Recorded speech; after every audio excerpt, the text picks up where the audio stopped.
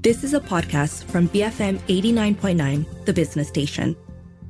7:35 a.m. You're listening to The Morning Run. I'm Shazana Mokhtar with Wong Xiaoning and Philip C. In half an hour, we have the Breakfast Grill. What scintillating conversations are we going to have today, Phil? This one's going to be good because I'm going to be speaking to Catherine Judge. Is it because you're doing it, or is it because it's an excellent book? It's nothing to do with me. It's the book, because I read the book and it's an incredible book. It's the book called Direct, The Rise of the Middleman Economy and the Power of Going to the Source. I mean, when I read it, it kind of opened my mind up to just that the middleman has such a big role to play. And when you think about the e-commerce players, the banking industry, the real estate market, they're everywhere, right? And to a certain extent, they yield so much influence and power on the consumer. And for good or bad, they're here to stay. But how can we as, consumers and users learn their power and actually even use it to harness to our advantage? All right. That sounds like a pretty interesting conversation and very timely indeed, given the discussions about middlemen that are taking place in our economy here. So stay tuned for that after the 8 a.m. news bulletin. Now, though, we are turning our attention to what's happening over in Europe. Today marks 1 year since the outbreak of war in Ukraine, when 200,000 Russian troops were sent to the country, aiming to demilitarize and denazify the country, according to President Vladimir Putin. What was envisaged as a short special military operation by Moscow has run for 12 months now, with no end yet in sight. So in September last year, Russia claimed to have annexed 4 provinces in southeastern Ukraine, although control over these territories remain contested.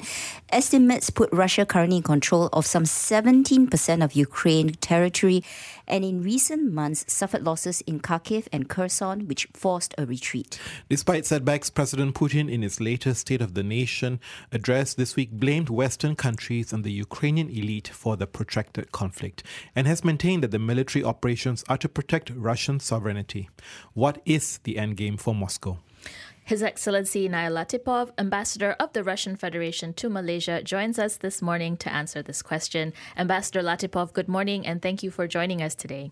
Now, Russia's self-termed special military operation has dragged on for a year and counting now, longer than initially anticipated. What accounts for this extended timeline? Did Russia miscalculate its initial plans? Yes, good morning. Thank you for calling. And first of all, I would like to stress that I appreciate having this opportunity to say a few words about the current Ukrainian crisis and to present some points of view of what is going on in Ukraine.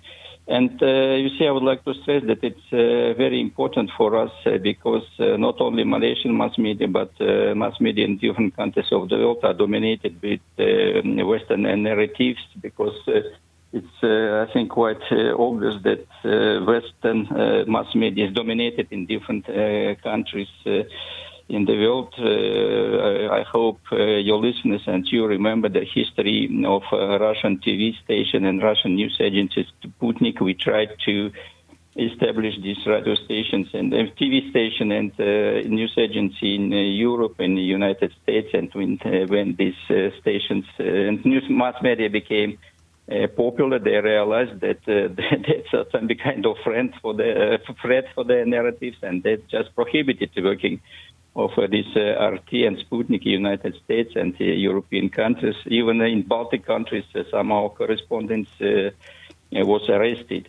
And you see, in this mainstream narrative, we appreciated that sometimes very sensible and neutral attempts of Malaysian experts who tried to objectively analyze this situation. I think we take your point, yes. But maybe you can address the question in terms of why has the war gone on for so long?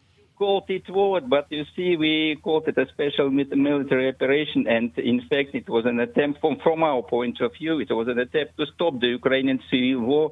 Was launched by the Kiev regime in 2014 and against their own people who lived in the Russian-speaking people who lived in the eastern part of the country. You should know that maybe 1/3 of the Ukrainian population were Russian-speaking.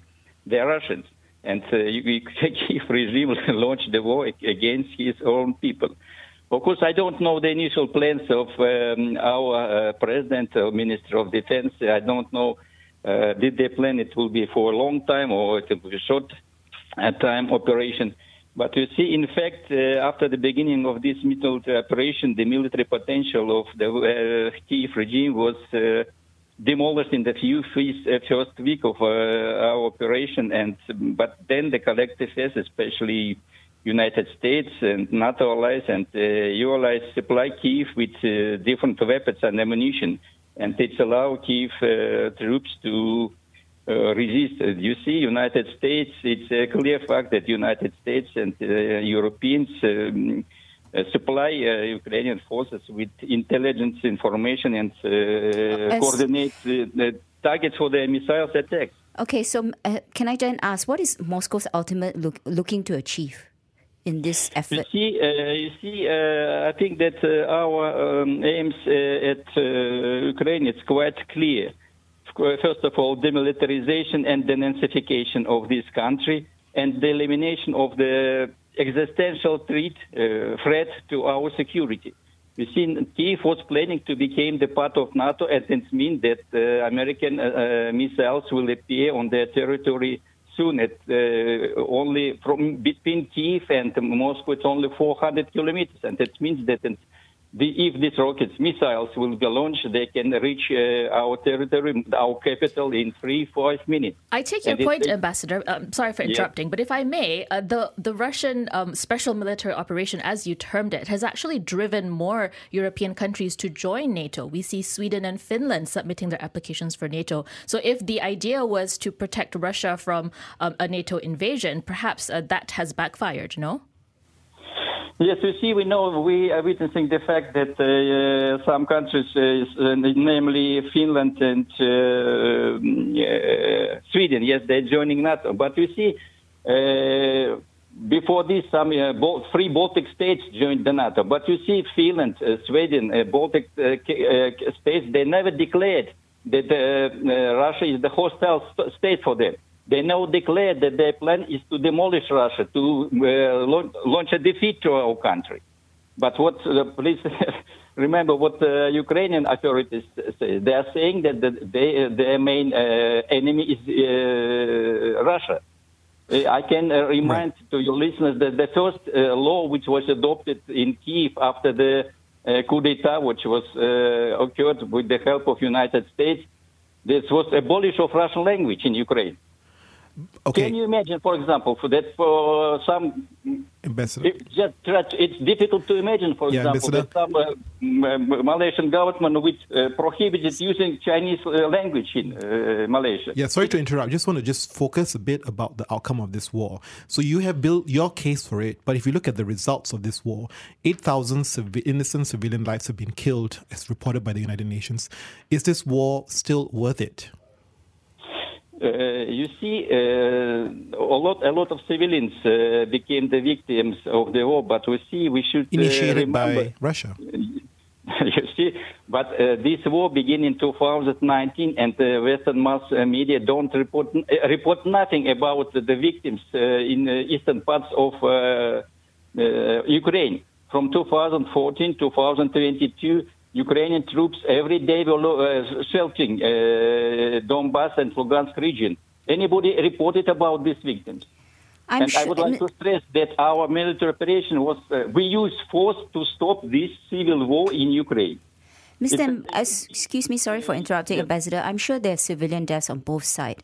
But what is the end game for Russia? What's going to bring Russia to find a diplomatic solution to this crisis? What would it take for Russia to come to the negotiation table?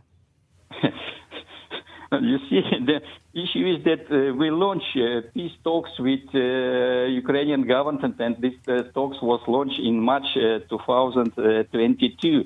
We have 4 rounds of talks in Belarus and then in Istanbul, and you see, actually, we reached the draft. We were able to create a draft agreement. We put in this agreement very important things for us. First of all, our security. But then they suddenly stopped these negotiations and refused to continue it. And to understand that there was the reason why they do this. Okay. Why they did it. So, Your Excellency, when I hear you. Yeah, you're saying that actually diplomatic negotiations are not going to work. Is that why now President Vladimir Putin has announced he's suspending Russia's participation in the New START treaty? Is this all going to end up with Russia using nuclear arms in the conflict? No. You see, we are ready to continue the peace talks. We were ready to continue, but our Ukrainian partners refused. And you see, in this connection, I would like to remind you one fact, maybe you listeners haven't heard about it, that in January this year, from 6 to 7, we proposed to have 2 days ceasefire, because on the 7 and 6, Russians and Ukrainians are celebrating Orthodox Christmas Eve.